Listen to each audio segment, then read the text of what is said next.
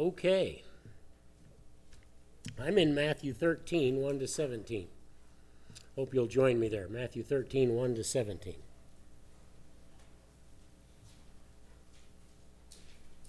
I didn't expect this many people. A lot of people said they were going to be gone this week, and I didn't spend that much time on my sermon, so no. I'm just kidding.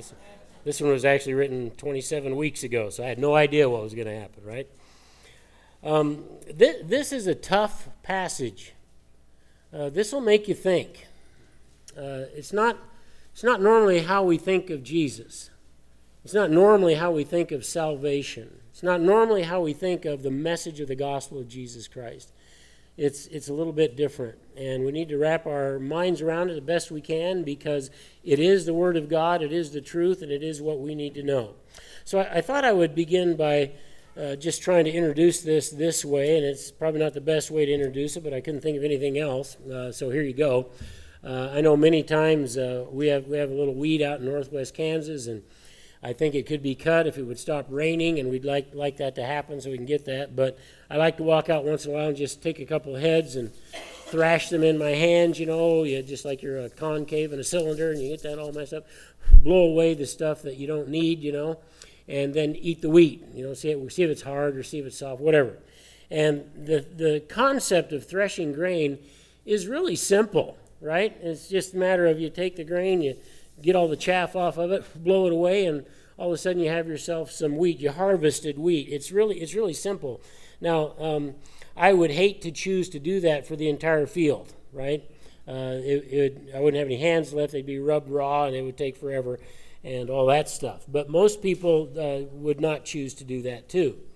The simple process of knocking the grain out of the plant is uncomplicated on the surface, right? We just talked about that. But it's very difficult beyond belief when we investigate the modern combine. The modern combine is extremely difficult in terms of its makeup, in terms of the things that make it work, and how it used to be compared to what it is today is unbelievable. The process of harvesting grain is 100 times more involved than were the machines when I was young. Now, I'm saying that everything is nicer. You sit in a nice cab, you got a buddy seat, some of them have refrigerators in them, and they drive themselves. It just seems so simple, but sometimes they're hard to operate. But everything is so simple. You just sit there in an air-conditioned cab, and this wheat rolls into the bin, and you're ready to go. And you don't really stop and think about everything that's going into that. And these modern-day combines are unbelievably difficult. It's a long ways from rubbing grain in your hand. I didn't check, recently what a modern combine costs, but I know they start around $500,000 and go up from there. That's without the header for them. And they have a mind-blowing advantage. And as complicated as they are, they're very easy because sometimes these new combines will set themselves for the different grain you're in, and they make it that much easier. When I was young, I remember my dad had a 7700 John Deere. We were happy to have it. But it was an old thing that didn't have a buddy seat. If you wanted to ride in there, you kind of sat on the floor next to him, and the mice ate a hole in the seat one winter, and that was difficult. But I remember my dad did not set the combine. My brother set it for him like 4 years before that, and he just pulled out and cut wheat. Well, he was running straw out the back of the walkers about this deep and about this much grain just riding right off out on the ground. I'm waving him down. I said, "What are you doing?" I said, "We have to set this combine." He said, "Well, your brother set it for me a few years ago. Nothing's changed." I said, "Everything's changed."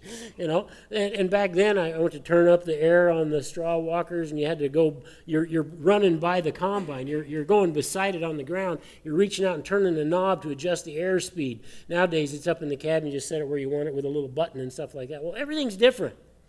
But threshing wheat is so simple, right? Now, it's not about wheat today, although we're going to be talking about seeds. Like this, salvation, in other words, how you get to go to heaven and get payment for your sins, that kind of stuff. Salvation is so simple, so simple. But the one who looks closer into everything that went into the process of saving people from their sin, it was very complicated on God's part. God has been working on this since the day Adam and Eve sinned in the garden. Did you know that? God has been working on your redemption from that very day. That very day he promised a Savior. And God has done all this to put everything together, all this program. He finally sent his son to earth, and his earthly life was, as you know, perfect. And then he ends up on a cross, and people end up hating him, and people just wanted him on that cross. They wanted him to die. All these things that God went through, and yet at the end of the day, God says, look, if you want to go to heaven when you die, just all you have to do is trust in me. Just believe me. That's it. He did all the work. He did all the heavy lifting. He took care of everything. And he made it easy. And I can't think of a more simple presentation than if you're going to hell because of your sin, you just need to believe Jesus forgave you of your sins and accept that and believe that he died on the cross for you to pay for your sins.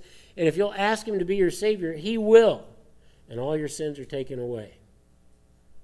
So all that stuff that we didn't see is right there, and it's so simple. It's as simple as taking grain and, thrashing it in your hand and blowing away the chaff, and you have what you need. Simply believe. It was incredibly tough for God, and yet people can't seem to understand the message. Just believe. So here's our passage. It's got 17 verses. Verse 1 is where we're starting in Matthew 13:1. Now that day Jesus went out of the house, so he was in a house, we assume in Capernaum, and he was sitting by the sea. A large crowd gathered to him, and he got into a boat and he sat down, and the whole crowd was standing on the beach. Probably what we saw in this film was not very accurate. There's another film, but it was too long, and it had some inaccuracies in it that I didn't like. Jesus is supposed to be sitting in the boat, and that one he was standing, but it was a nice seashore where people could get. This is you took your life in your hands just trying to get out to see Jesus here on this thing. But the point is, there's a beach there, and the whole crowd is standing on the beach, and he spoke many things to them in parables, saying, and so the apostle picks out one thing that he said, one parable. There were many things, but here's the one he picks out because he wants us to know it. In fact, it's going to take up most of the chapter by the time we're done with it next week. And he spoke many things to them in parables, and we're going to talk about what a parable is, saying, behold, the sower went out to sow. And as he sowed, so this farmer is planting seeds. He's not really planting them, he's broadcasting them. And he sowed some seeds. Some fell on the side of the road, and the birds came and ate them up. Others fell on rocky places where they did not have much soil, and immediately they sprang up, but because they had no depth of soil, they didn't make it. Because the sun comes out in verse 6, when it had risen, and they were scorched, and because they had no root, they withered away. Others fell among the thorns, and the thorns came up and choked them out. And others fell on good soil and yielded a crop, some 100-fold, some 60, and some 30. And then Jesus stops and says, he who has ears to hear, let him hear what I'm saying. In other words, if you have the ability to perceive what I just said and what I'm talking about, then take action on it. You just heard something. I want you to take action on it. And then he quits. So there he is in the boat. He's sitting down. Probably the disciples were in the boat with him. And he's talking in front of these people. I don't know how well they could hear him. And the disciples came to him and said, why do you speak in parables? You see, something's happened. He didn't used to speak this way to people. He used to be very plain about what he was saying. Now, all of a sudden, there's parables. Our disciples who don't always catch on to stuff, they caught on to this. And what they caught on to was, this is different. He is speaking in a way that isn't as clear as what it used to be. And that's what it boils down to. And so Jesus answers them in verse 11, to you it has been granted to know the mysteries of the kingdom of heaven, but to them it has not been granted. Okay, this is what makes it difficult. Here's Jesus in the boat talking to his disciples, or they're gathered around him on the shore. We're not really clear. Here's Jesus telling them this stuff. And he said, to you guys, it's been given to know the truth. But to them, what would you think? Wait a minute, Lord, I thought you wanted everybody to come to a knowledge of the truth and everybody to be saved. And you're saying they can't hear, they can't see, they can't understand this? Well, if they can't understand, why are you talking in parables? Why don't you just tell them plainly? Why are you doing this on purpose? And his answer is, even if we don't like it, to you it's been granted to know the mysteries of the kingdom of heaven, in verse 11, but to them it has not been granted. By who? Well, apparently by God. For whoever has, and he's talking about the knowledge of the kingdom, to him more shall be given, and he will have an abundance, but whoever does not have, even what he has shall be taken away from him. And when I read that verse, I instantly think of the Pharisees and the Sadducees and the scribes who just don't get it. As simple as the gospel is, they just don't get it, and they don't believe it. Jesus says, therefore, this is the reason I speak to them in parables, because while seeing they do not see, and while hearing they do not hear, nor do they understand. In their case, the prophecy of Isaiah has been fulfilled, which says, so now he quotes Isaiah, and he's quoting chapter 6, verses 9 and 10. You will keep on hearing, but will not understand. You will keep on seeing, but will not perceive. For the heart of this people has become dull. With their ears they scarcely hear, and they have closed their eyes. Otherwise they would see with their eyes, hear with their ears, and understand with their hearts, and return, and I would heal them. So we're saying Isaiah, hundreds of years before, prophesied about the very people that Jesus would be ministering to in his ministry, and here's what's happening to them. They have eyes, but they can't see, like the miracles that are going on. And sometimes they were just dumbfounded. Why are you asking him to prove he's the Messiah when you just saw this healing? And he says what he wants to say in his teaching, and they don't get it. It's just in one ear and out the other. They don't understand it. Verse 16, but blessed are your eyes because they see, and your ears because they hear.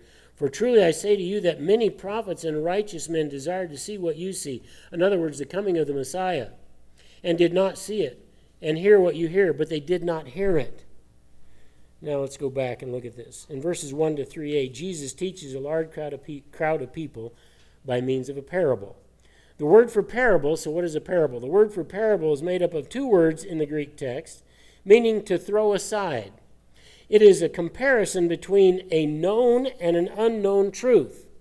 All right, what the people did know about was a farmer planting and broadcasting seed. They did know about that. What they don't understand is, what does this mean? And so in a parable, between the known and the unknown, a parable is that which throws them alongside of each other. Here's the truth. I'm going to tell you a story about that, but I'm not going to delineate what that truth means. Now, he's going to do that to the disciples starting in verse 18, but not to the crowd. So this is the first time in the book of Matthew that Jesus is teaching in the form of parables. Before, he's been very clear about what he's saying, and that's the point you don't want to forget. He was very clear about what he was saying, and they haven't listened, they haven't heard, they haven't changed their life, so now it's going to be a little more difficult. I'm going to give you a parable. And if you can figure it out, it'll be by the help of God, because it's not going to be easy. The disciples know that Jesus made a switch from his normal teaching style, like in that wonderful Sermon on the Mount, and they know that now he's teaching differently. Remember that there's a huge crowd that is gathered there from Capernaum and other villages to hear the Lord teach. It is a big chance for people to hear the good news, but Jesus veils it in a parable. Why would you do that? Well, he's going to talk about that now in verse 3b to 9. In only one soil, in this particular passage, do seeds grow and manage to yield good fruit. And that's the point. One soil out of 4 is the only one that produces fruit. And he tells us what happened to the farmer in the parable and what happened to the seed. And so I want us to understand that there's a lot of seed going out, but there's not much taking root and bearing fruit. See, the point is, some of these plants are going to grow, but the common denominator is there's only one that produces fruit. If you don't produce fruit, you're not the real thing. If you don't produce fruit in the Christian life, something's askew. Something's wrong. Do you care about the things of God? Do you care about what God wants you to do? That makes you a fruit producer. If you say, I've got my salvation, I'm going to do my own thing, I don't care what anybody else says, I'm not going to do the right thing, I'm not going to obey God, chances are really good you're not the real McCoy. And we all have to ask ourselves that question, okay? What difference has Jesus made in my life? Has he made a difference? Do I do things differently? Do I act differently than unsaved people because of Jesus? And that's kind of where this is all going to be. Well, anyway, this week we're not going to analyze this very much today because we're going to go over it again when the Lord tells the disciples exactly what this parable means. So I want you to understand, this is not really a parable about the souls, about soils at all. It's about the hearts of people. This is a parable of hearts. What kind of hearts are out there that hear the word of God? That's what this is really about. But he's giving it in a parable, so it's about seed and soil. In verse 3, the second part there, this is a parable about common processes in Israel. A farmer goes out to plant his seed for the crop that he wants. So whatever seed you use is what you're after. It doesn't really tell us what kind of seed it is. We kind of guess a little bit. There is no mention of tillage at all, either before or after the planting of the seed. So we always like to think about the process of trying to get people to understand the gospel. What are we going to do? How are we going to present it so that they know clearly what's being said? There's none of that here. It's just the seed goes out and it falls on different kinds of soil. Some of it has a hard pan and even some rocks. So what is clear is that the farmer is planting by broadcasting, just like you saw up here. Guy had on a satchel and his seed was in there. He's walking along. He's just throwing seed out on the ground, okay? And that's pretty common. As a matter of fact, back when my father-in-law was alive, he went to drill a quarter of wheat near Bird City, Kansas, as one of our furthest fields away, and he wanted me to go check it with him. And I walk out in the middle of this field, I'm looking at stuff, and I'm saying, what is going on here? I said, this stuff isn't even in the dirt. What did you do? You know, I called him Dad. He's my father-in-law. I called him Dad and Mom. I said, Dad, what are you doing? He said, I'm seeing seed on top of the ground. It's in rows. Did you not put the drill in the ground? He said, no, I didn't put the drill in the ground. See, he's the old school guy, you know. We didn't have a drop of moisture anywhere. There's no moisture to plant in. So they would use the drill and they'd broadcast it on the ground. So here's these rows of wheat seed just on the ground. And I also noticed he fertilized it because there's little white pellets all over the place, you know. And nothing had happened. It was not doing anything. I said, what'd you do that for? He said, well, because that's the way you do it when there's no moisture. I've never seen that before. Lo and behold, you know, about 3 or 4 weeks later, it had all sprouted. It looked like it had been drilled just like everything else. And it was one of the better fields we had. I didn't know you could do that. Well, that's what they did in those days. You just threw it out. But it depends on where the seed falls, because where he went through some places where there were some lagoons, those flooded out, and nothing came up there. So it all depends on the soil and what kind of soil it is and where it's at. And he also had another saying, plant in the dust, bends bust. I believe that now because of what I saw. In verse 4, back in our text, the hard soil of the path was where the birds devoured the seed before anything could happen. All right, the words ate them are from a word that means to devour in a ravenous way, and not a gentle way. And I wanted to point that out in Revelation 12, 3 and 4. What kind of devouring was this? Same word, but it's used in a different context, and here's what it says. Another sign, let's see, make sure I'm in the right place. Is that where I want to be? Yes, Revelation 12, 3 and 4. Then another sign appeared in heaven, and behold, the great dragon, having 7 heads and 10 horns, was on its head were 7 diadems. And his tail swept away 1/3 of the stars of heaven and threw them to earth. And the dragon stood before the woman, that's Israel, who was about to give birth to the child, that would be the Messiah, so that when she gave birth, he might devour her child. So this is Satan going after Jesus, and you can imagine how much ferocity was involved in that. This is the same word here. These birds came along, they devoured the seed. They didn't care about the farmer, they didn't care about it growing, they just cared about themselves. In verses 5 and 6, the plants on rocky, minimal soil, those plants sprang up, but they didn't last long because they had no depth of soil. Now that's where my father-in-law got away with it, because it was in a nice field.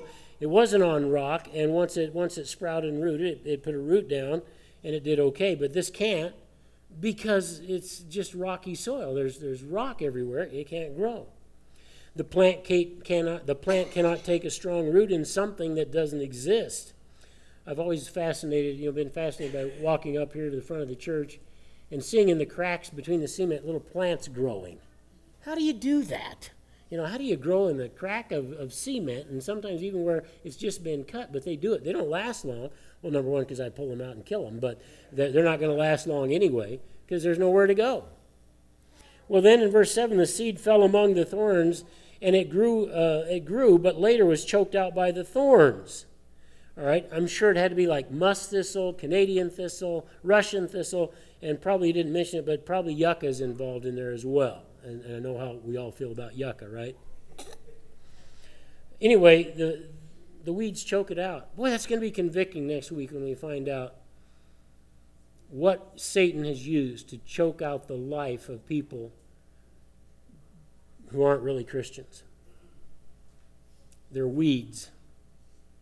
And people get caught up in the weeds of this world that really don't matter. And it chokes out their spiritual life.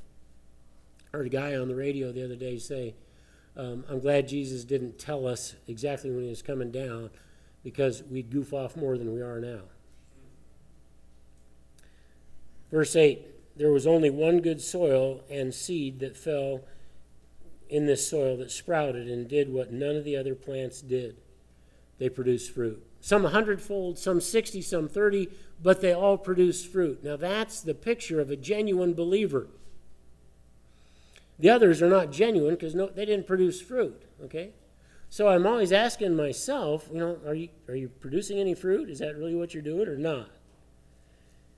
Well, we want to do that. We want to produce fruit. And we learn our next time that this is certainly not about a lesson in broadcasting seed for farmers.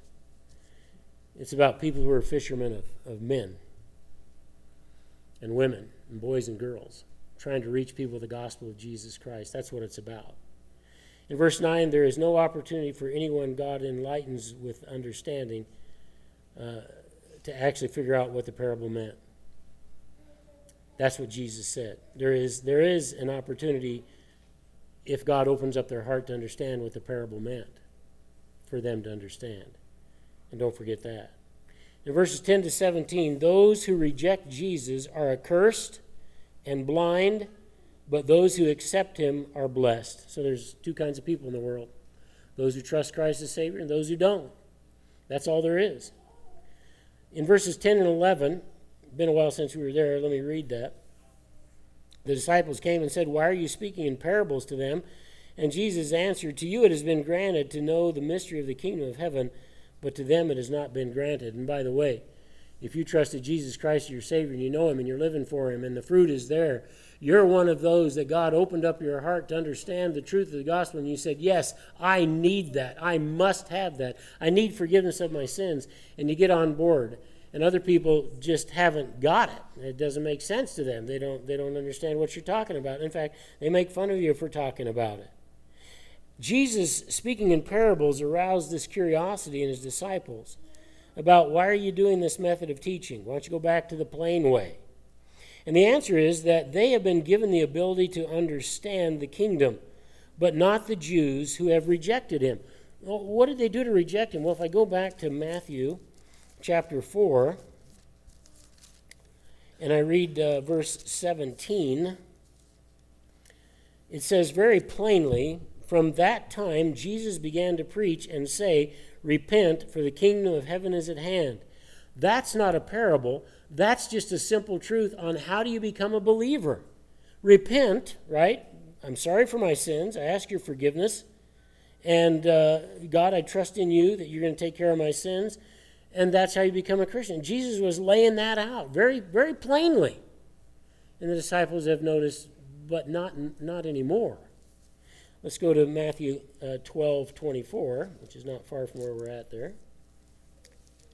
It says, "But when the Pharisees heard this," people saying that Jesus was the son of David, the Messiah, when the Pharisees heard this, they said, "This man casts out demons by Beelzebul and the ruler of demons." You know what they did? They just put the spiritual noose around their own throat. Jesus has given them all this information, all these miracles, all these things from God, and they deny it, deny it, deny it, deny it. And Jesus says, this is because they can't understand it. And Jesus goes to parables. And that's what he did. Those granted, Jesus says in verse 12, to know the truth will gain more truth. Those who are not granted to know it will even lose what they already have. What on earth does that mean? Those who did know some did not know some will lose even what they had. I would agree with some of the commentators here where they said it probably means that the people who deny Christ will fall into more error, and and what they did know will become even less clear to them, much like my last sentence because I got all messed up. Let me try it again. It probably means that the people who deny Christ will fall into more error, and what they did know will become even less clear to them. Have you ever seen that in people? People that you've told the gospel to, and they don't like it, they don't care about it, they don't accept it. And it seems like the older they get, the harder they get. And the less they want to hear about it, the less they'll tolerate it. Just bring up God and they walk away. And this is the Pharisees. They've written Jesus off. They said he's a worker for Satan. He's not the Son of God. He's not the Messiah. We're not going to listen to him anymore. And so Jesus says, okay. Then we're going to fulfill the prophecy of Isaiah in chapter 6 that Isaiah spoke about. And here's where we're at. They went from knowing exactly where Christ was to be born. Remember that?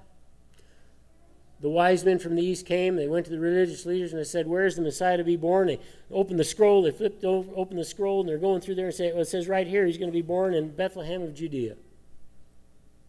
They went from that, knowing the future about where the Messiah is supposed to be. They went from that to, this guy is a servant of Satan. This guy is not the Christ. How do you do that? You see there's a progression. They just got worse and worse the more they denied. In verse 13, all they deserve are parables because they have already shown they cannot comprehend the truth about Christ and his kingdom. In a sense, God gave them God gave them so as to be able to perceive are not picking up anything. Why is this? It's because Isaiah prophesied it in Isaiah 6. He foretold about this response to Jesus, and it's about his contemporaries, Jesus' contemporaries. So a couple of places where we can fortify that statement and that belief. 2 Chronicles 4:4, why people can't hear and understand the gospel. Did I say Chronicles? It's Corinthians. We all know that. Okay, except me. 2 Corinthians 4:4, in whose case the God of this world, that's Satan, right? The Bible says Satan is the little g god of this world, has blinded the minds of the unbelieving so that they cannot see the light of the gospel of the glory of Christ, who is the image of God. Satan is blinding their minds so they cannot even understand the gospel of Jesus Christ. And then Romans 1, starting in verse 21. Romans 1:21. For even though they knew God, they did not honor him as God or give thanks, but they became futile in their speculations, and their foolish heart was darkened. Professing to be wise, which every Pharisee did, every Sadducee did, every scribe did, professing to be wise, they became fools. And they exchanged the glory of the incorruptible God for the image and form of corruptible man and of birds and four-footed animals and crawling creatures. He's talking about idolatry there. The Pharisees and the Sadducees and the scribes were pretty much just worshiping themselves. In verse 14, Isaiah foretold by the Spirit of God over 500 years before Christ that this generation will not be aided in their quest for a knowledge of God through their sensory perceptions of heart, of seeing, and of hearing. You know, I've heard people say to me and to other people, you just don't get it, do you? You just don't get it. Now, what they mean by that is you're not understanding the event the way they think you should. You're not understanding the event the way it really is, and you need to open your eyes. Or they think you should know. And this is kind of what's happening in the text. You just don't get it. Well, why don't I get it, Jesus? Tell me. In fact, in John chapter 10, they said, why don't you just come out and tell us plainly who you are? Just tell us who you are. And he said, I did tell you. And in John 10, he says, but you didn't believe because you're not of my sheep. My sheep hear my voice, and they know me, and they follow me. You know what he just said to the religious leaders? You don't get it. You're dead to the message. You're blind to what's going on. One could teach these people till they weren't able to talk anymore teaching, and they would glean nothing from it, nothing at all. It's like when someone explains something to you and you just can't get it figured out. They say, well, I'm explaining it to you. Just do this or that. Or I don't understand. That's these people. Here's why these people will not be able to comprehend by faith what Jesus is telling them. Jesus tells them, you have a heart that is dull. Dull represents something that is impervious. Only God can make the gospel make sense to a person. Now, remember we read about how the God of this world is blinding the minds of the unbelievers so they cannot see the truth. The rest of that particular truth is that if God opens up their heart to see the truth, they can understand it. They can understand what God is saying. It says down in verse 6 of that passage, so he said in verse 4, the God of this world is blinding your mind so you cannot see the truth. Now he says in verse 6, for God who said, light shall shine out of darkness, remember the dark kingdom, and the one who has shown in our hearts to give us light of the knowledge of the glory of God in the face of Christ. That would be the Holy Spirit. He can open your heart to see the truth. He can open your heart to say, yeah, that makes sense. I think Jesus is the Savior of the world. I think he is the Messiah. I think he can save me from my sins. He says, but we have this treasure in earthen vessels so that the surpassing greatness of the power will be of God, not of ourselves. Salvation is of the Lord. It's not of us. All that's tied up in what Jesus is saying. Well, their ears, I should say, are hard of hearing. Their eyes are closed to the truth. They just watched Jesus cast a demon out of somebody. And their response was, well, that was a work of Satan. Don't listen to this guy. And they're not listening. Otherwise, their hearts would be the good soil that we were talking about. And they heard the proof of the Savior. And they would go on. And then in John 10, that's again where Jesus said, I am talking to you plainly. You don't get it. That would also mean that Jesus would heal them if they would come, if their hearts were opened. Heal is the act of physical healing. This word therapeuo in the Greek is pretty much about physical healing, but it can also be about spiritual healing. Spiritual healing is when you take a dead spirit and Jesus gives you the opportunity to understand that there is a Savior. He paid for your sins, and you trust that. Your spirit becomes alive. We call that regeneration. And everything starts making sense to you about God and the Bible. It also means then a variety of ills, but also the maladies that come to us spiritually. There's spiritual healing with Jesus. The whole of God's purpose is to bring healing because he is the great physician to the souls of the people. The issue here is the sovereignty of God and the responsibility of man. Now, this is where you hear people debate in Christianity the difference between Calvinism, where there's predestination of the saved, and Arminianism, where there isn't predestination and you can lose your salvation. And the Bible doesn't teach both because they're diametrically opposed. So this is where the debate comes in. I understand that in the doctrinal statement of the Evangelical Free Church of America, we got to the place where you could be a Calvinist, that was okay, not a hyper-Calvinist, saying that the gospel is only for those who were chosen. That was out of bounds, but the rest of it they could accept. Or you could be an Arminian, which the Free Church was from the beginning.